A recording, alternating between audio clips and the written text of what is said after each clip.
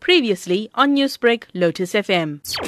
We received information from informers that utilized the Bulbul Drive area, that there were about 5 drums with a whole lot of toxic oils and sludge overflowing from these containers.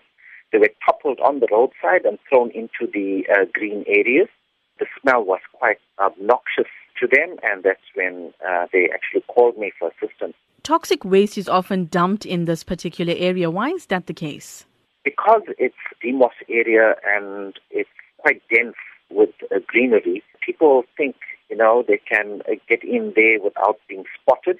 But due to the frequency of illegal dumping in the area recently, we have increased our patrols, and our recently appointed law enforcement officer for the area, Don Bejnat, has been appointed in that particular area to do regular patrols, and that's why we can actually clamp down on the illegal dumpers in the area. These dumpings are creating an environmental hazard. So, as the chairman of the Silverglen Conservancy, how will you deal with perpetrators who are caught red-handed? That's correct. We have increased the fines. In 1972, these fines, according to the municipal and bylaws, at that time were set to 300 rand.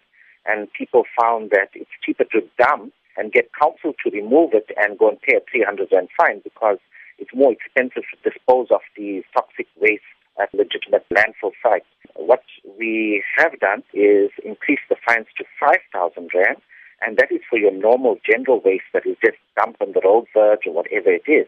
But when it's toxic waste, the fines can go up to 250,000 and go into millions of rands, depending how the extent of the damage to the environment.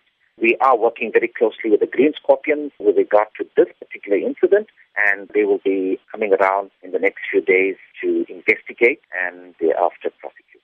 Newsbreak, Lotus FM, powered by SABC News.